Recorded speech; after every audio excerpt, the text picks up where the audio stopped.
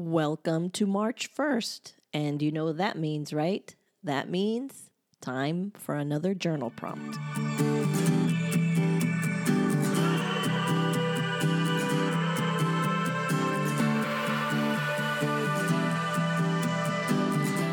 Hello and welcome to another episode of the From Devastated to Divorced podcast. I'm Josie, your host and a separation survival specialist.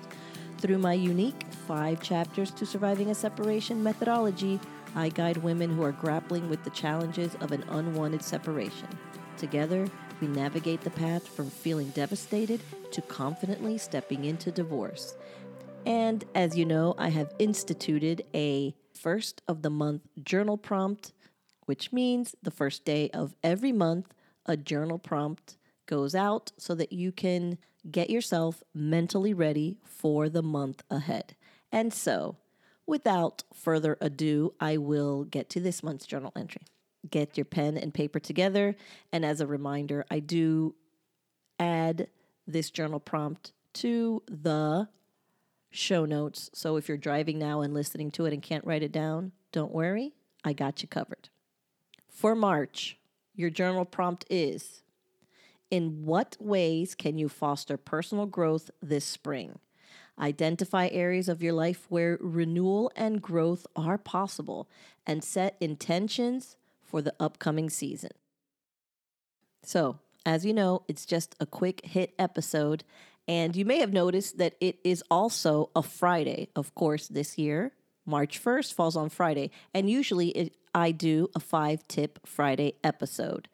But since I said that a journal prompt would go out every month on the 1st, you get a journal prompt today. So if you want to hear what last week's 5 tips were, check it out. If not, stay tuned. The 5 tips will be back next week. And with that, I'm going to leave you, but I will remind you that I do have the From Devastated to Divorce 5 chapters to surviving a separation program.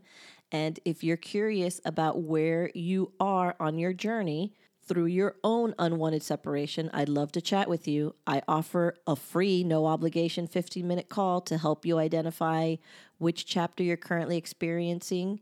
And it's a great opportunity for you to chat with me about your own unique situation and for you to gain some clarity and guidance on where you might be stuck and where you want to be heading. The link, of course, will be in the show notes, and I really look forward to chatting with you. I really hope you're enjoying these journal prompts. I'd love your feedback, so you know where to find me to send me a message. And with that, I'm wrapping up today's quick hit episode. Have a good one, and bye for now.